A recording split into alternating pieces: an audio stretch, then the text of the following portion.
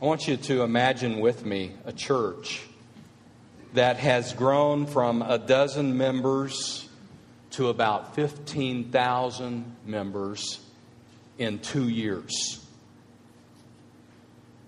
That would just be phenomenal growth, wouldn't it? I mean, the whole country would be talking about that church. Imagine people coming from everywhere to be a part of that church. Church has strong leadership. The church has enthusiastic members. They have one fantastic preacher. He is a top-notch communicator of God's Word. He is a miracle worker. Every day, miracles are happening at this church.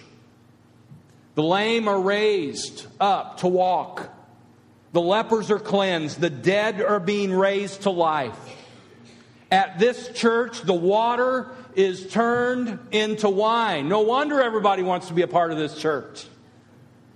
And even recently, there has been a time that the preacher took a small boy's lunch and multiplied it to feed the whole congregation after church service.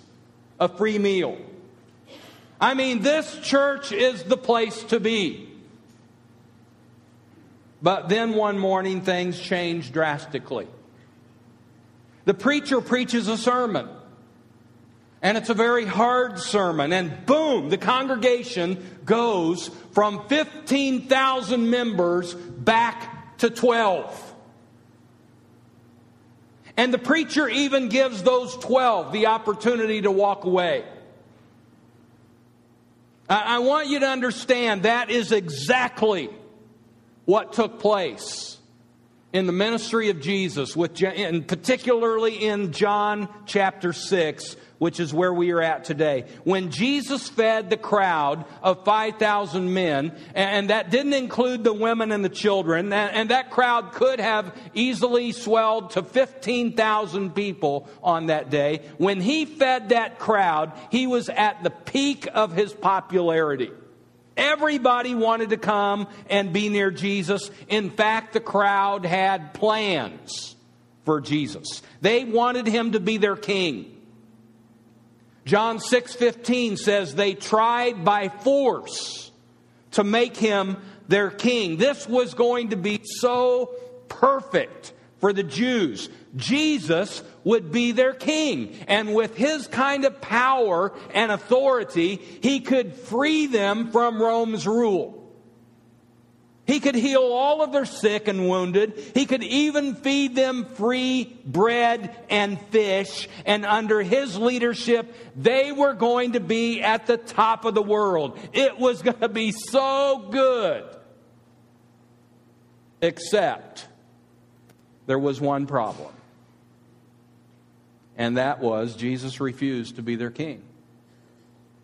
This was not a part of his plan. You remember, he said to Pilate, "My kingdom is not of this world." He didn't come to rule over an earthly kingdom. He didn't come to free the Jews from Rome's power. He came to free them and us from Satan's power. He came to rescue mankind from the dominion of darkness and to bring us into the light. So when he refused to fit into their plan, the crowd became disenchanted with him, and it set the stage for his next sermon, which after that sermon, the crowd walked away from him. My question is, what was in that sermon that caused so many people to walk away?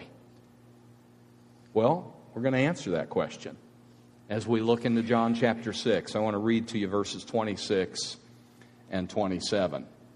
If you have your Bibles, follow along with me today. We're going to read a lot of these verses out of John chapter 6. Verse 26 and 27, Jesus answered them and said, "Truly, truly, I say to you, you seek me not because you saw signs, but because you ate of the loaves and were filled. Do not work for the food which perishes, but for the food which endures to eternal life, which the Son of Man will give to you, for on him the Father, God, has set his seal." Jesus never shied away from speaking the truth. He got after the people that day because they were more interested in the physical than in the spiritual.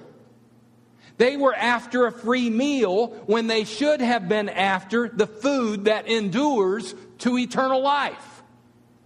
And I can't help but think Jesus would like to say some of the same things to so many of us, that we oftentimes are chasing after the physical when we should be chasing after the spiritual. He says, do not work for the food which perishes, but for the food which endures to eternal life. How many times do we find ourselves fully engaged to the physical, but we have very little interest in the spiritual? We throw our whole self into the world and we have very little left for Jesus. It's sad, and when that is the case, we have been duped by the devil. The world is passing away. The world is temporary. The world cannot bring fulfillment to us. All of that stuff that we chase after, it won't bring fulfillment to us. Our career, our money, our investments, our worldly pleasures, Solomon says all of that is vanity. It's empty. It's meaningless. If the world is what we are giving ourselves to, then we are going to be greatly disappointed when it's all said and done. There's only one thing that satisfies, and that is Jesus. And if you're one who is fully giving yourself to Jesus, then you know what I'm saying is true. John 10:10, Jesus said this, I have come that they may have life and have it to the full. The New Living Translation treats that verse this way. My purpose is to give them a rich and satisfying life. Now, he's not talking there about riches in money. That's the last thing on his mind. What he's saying is this. I have come that you might have a fulfilled life. I want you to have a rich, joy-filled life. I want you to have peace. I want you to have love. I want you to have a God-filled life, because that's the only kind of life that is going to last into eternity. Everything else falls short. He said, don't be so concerned about perishable things like food. Spend your energy seeking the eternal life that the Son of Man can give you, for God the Father has given me the seal of His approval. Question for you. How much energy are you expending into the eternal? Or is the majority of your energy spent on the physical? That's a question we sure need to consider. And what does Jesus mean when he says here in this verse that God had given him the seal of his approval? Basically, he means this, that God had confirmed Jesus. He had given him a thumbs up. At his baptism, you remember, the heavens opened up and a voice was heard saying, this is my beloved Son in whom I am well pleased. And a dove came down from heaven and rested upon him. That was a visible and audible testimony from God saying that he was giving Jesus a thumbs up. He was confirming Jesus' identity. And miracles themselves empowered Jesus. He was empowered with these miracles. Those miracles confirmed his identity. No mere man could do the things that Jesus did. Only God could do those kinds of things. And then there was the testimony of John the Baptist and the testimony of all of the prophets ahead of time through the ages that were saying, this is what the Messiah is going to look like. And Jesus came along and he fulfilled all of those prophecies. He had God's stamp of approval upon him. And Jesus said, I am the one who can give to you eternal life. That's a bold statement.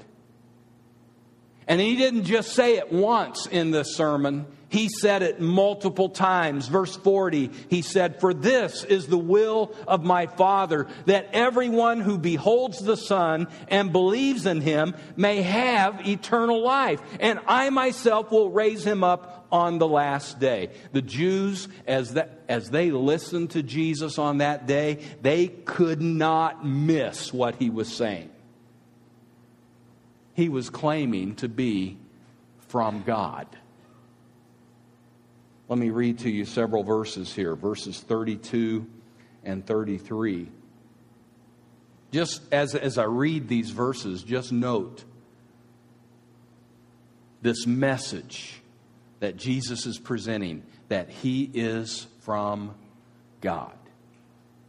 Jesus said to them, "Truly, truly, I say to you, it is not Moses who has given you the bread out of heaven, but it is my Father who gives you the true bread out of heaven. For the bread of God is that which comes down out of heaven and gives life to the world." Verse 35. Jesus said to them, "I am the bread of life. He who comes to me will not hunger, and he who believes in me will never thirst." Verse 38. "For I have come down from heaven not to do my own will, but the will of Him who sent me. This is the will of Him who sent me, that all of that He has given me I lose nothing, but raise it up on the last day." Verse 47.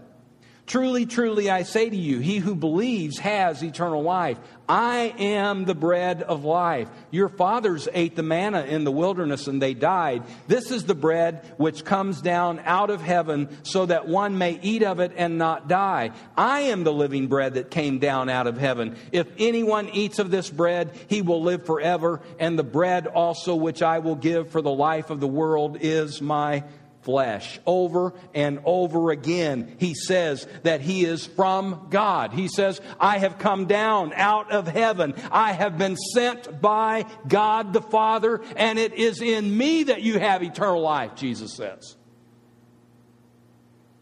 And the Jews are hearing this, and they're looking at one another, and they're saying, "Has this guy gone off of his rocker? I mean, isn't this the son of Joseph and Mary whom we know?" And they were struggling to put it all together. But He really was who He claimed to be. And His miracles gave evidence to that. He was the true bread of heaven. About 11 times in this chapter, this sermon that He preaches to them, He makes reference to the fact that He is the true bread of life. In other words, He is our sustenance. He is the one who fills us up. He is the one who satisfies us. There is no life apart from Jesus.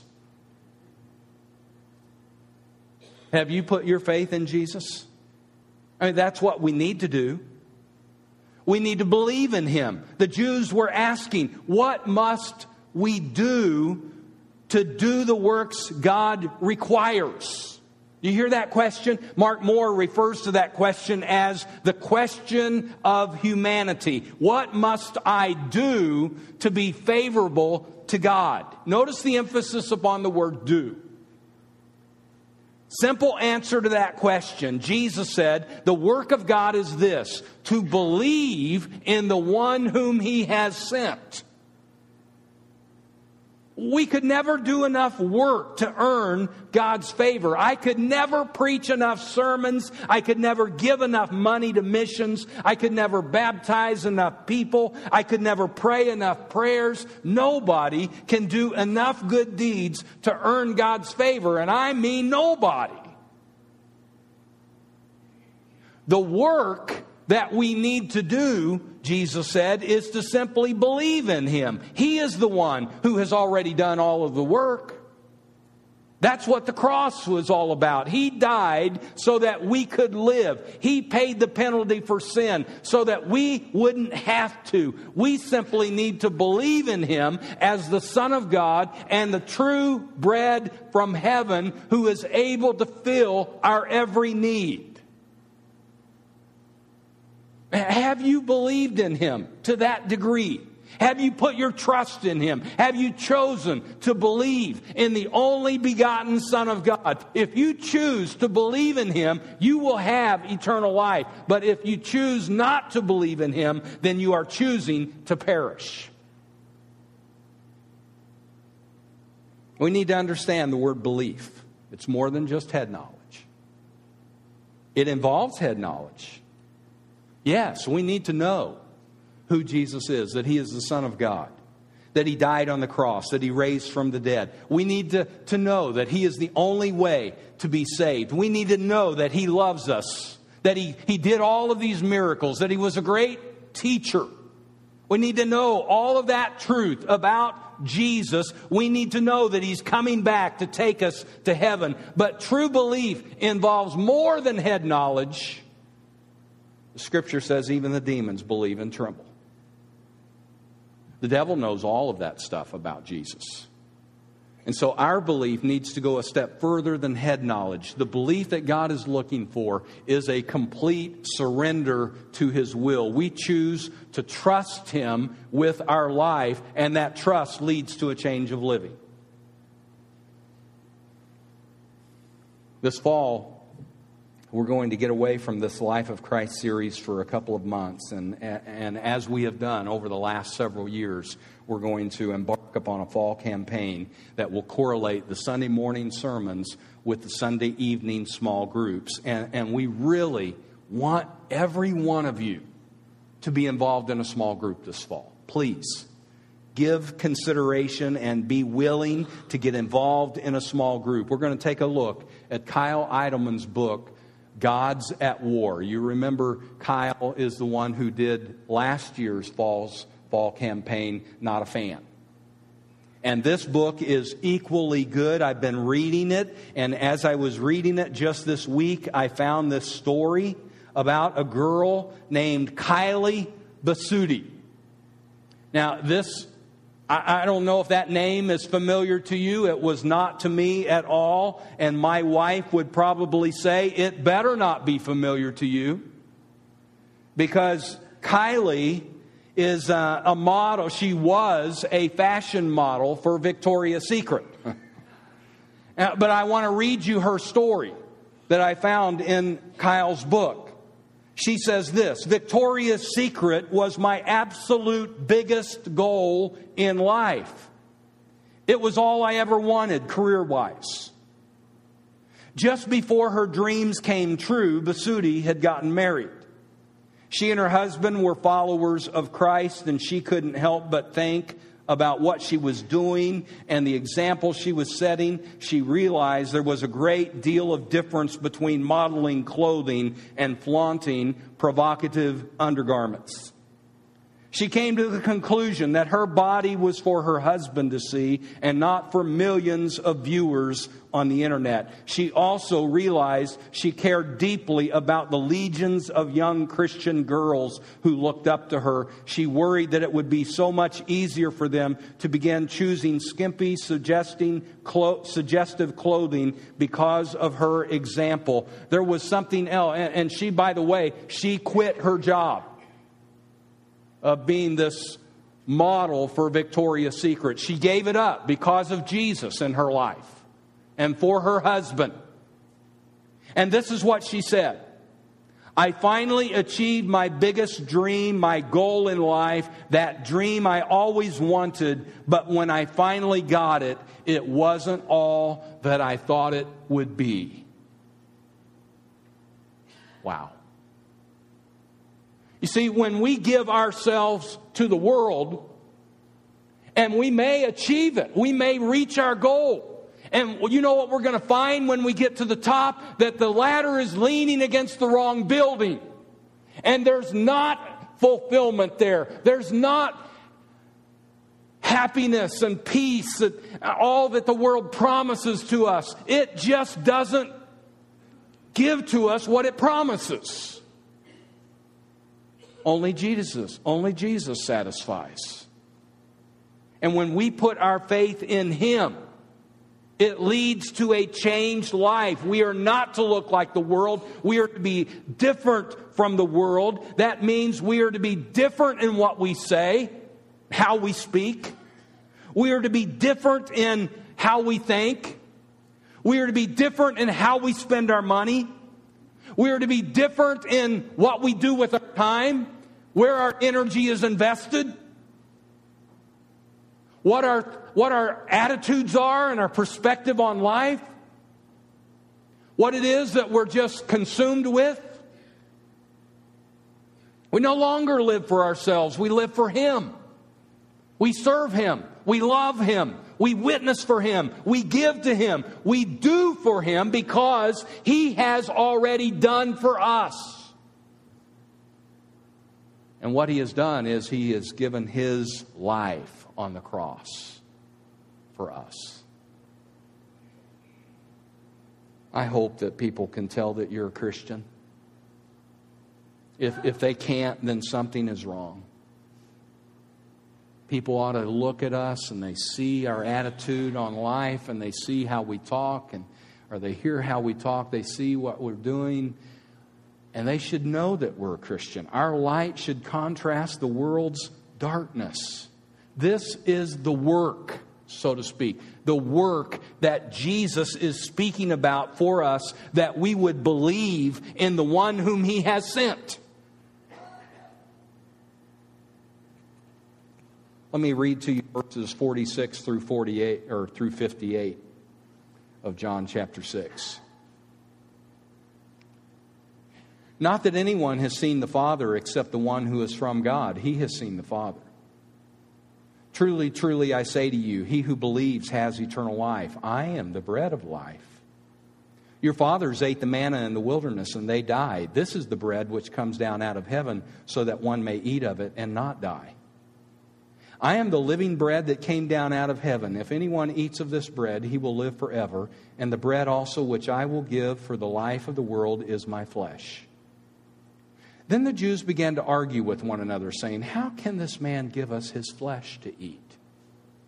So Jesus said to them, truly, truly, I say to you, unless you eat the flesh of the Son of Man and drink His blood, you have no life in yourselves. Can you just imagine? As they're hearing this, they're going, what?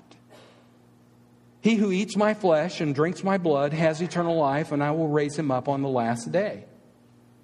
For my flesh is true food, and my blood is true drink. He who eats my flesh and drinks my blood abides in me, and I in him. As the living Father sent me, and I live because of the Father, so he who eats me, he also will live because of me. This is the bread which came down out of heaven, not as the fathers ate and died. He who eats this bread will live forever. Let me just read to you what Mark Moore has to say about this passage of Scripture, because this is an interesting passage of Scripture here, and one that needs to be explained. This is what he says. Jesus' words are shocking, even offensive. You can almost hear them gasp as Jesus talks about drinking blood and gnawing flesh. The audience is scandalized. They begin to argue about it. Now, you might think Jesus would lighten up a bit and say, now, don't take it literally, but He doesn't. In fact, He presses the metaphor further. And He says, now, obviously, this is a figure of speech. Jesus is not advocating the revolting practice of cannibalism and drinking blood. And He recites several Old Testament passages where that is forbidden of God's people. He goes on. He says He is talking about accepting Him at the deepest levels. He is speaking of participation and incorporation of His character, purposes, and nature. But just how does one feed on Jesus? He has already answered that in verse 35 by coming to Jesus and believing in Him. I will tell you, there are a lot of folks who take this passage of Scripture and they make a mistake with it. They think that He's talking about communion in this passage.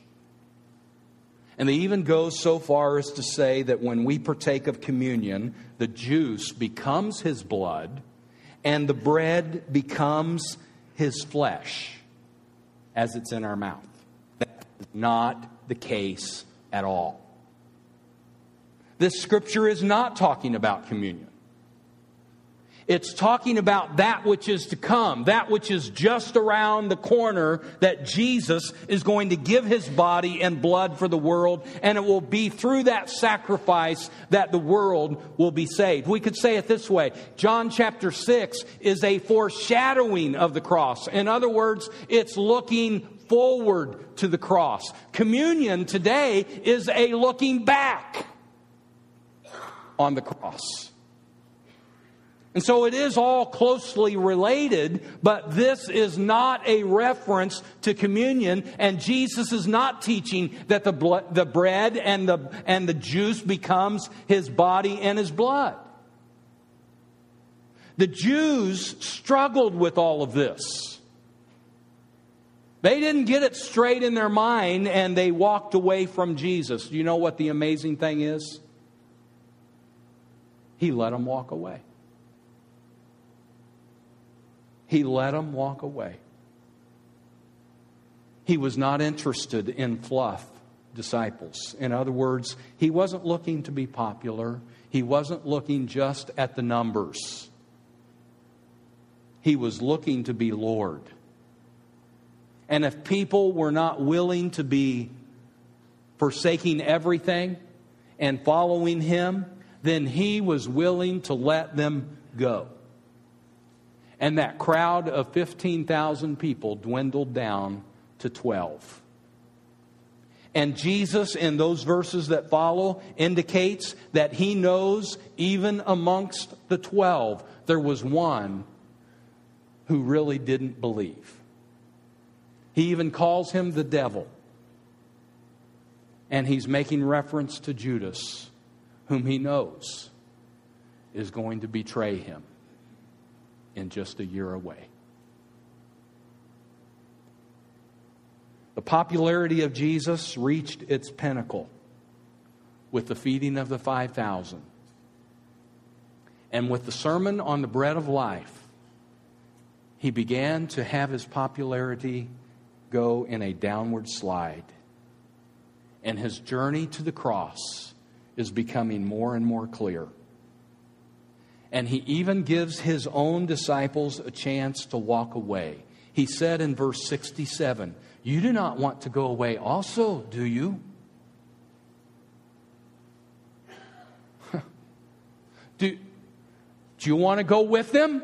Go ahead, He says. And it was Peter. It was Peter here who says, "Lord, to whom shall we go? You have words of eternal life, and we have believed and have come to know that You are the Holy One of God." You know, Peter didn't always get it right, but he got it right that day. And Jesus still gives us a choice today. We can choose to believe in Him and have eternal life. And we understand that involves our whole self in. But there's also that choice that He gives to us. He says, you can walk away. You can turn away. But if we do that, we're choosing to go to hell. And I pray that everyone here will make that right choice, that we will give Him our trust, our belief. And to say with Peter, "Lord, to whom shall we go?" There is no other way. There is no one else to follow. You have the words of eternal life, and we have believed and come to know that You are the Holy One of God. Let's pray together. God, thank You for Jesus. Thank You that He has given us that choice to follow Him. And He has provided the way. That if we would put our faith in Him, we have eternal life. And so help us to do that. every single one of us here, to give our whole self to Him, to go deeper, to digest Him into our being, that His thoughts would become our thoughts, that His ways would become our ways. We pray this in Jesus' name.